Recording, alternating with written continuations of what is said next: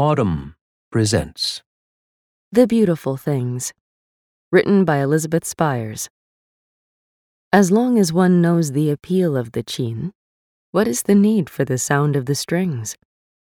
Attributed to Tao Yuanming, 365 to 427. In the museum, I looked at the beautiful things, one after another. So many I could not take them all in. Then I sat in the inner pavilion, clouds moving overhead, the pages of my book blank, because I could not see as I wanted to see. I was beyond beauty. I was beyond seeing. What is the point of a museum? What is the point of being? To believe only that I disbelieve?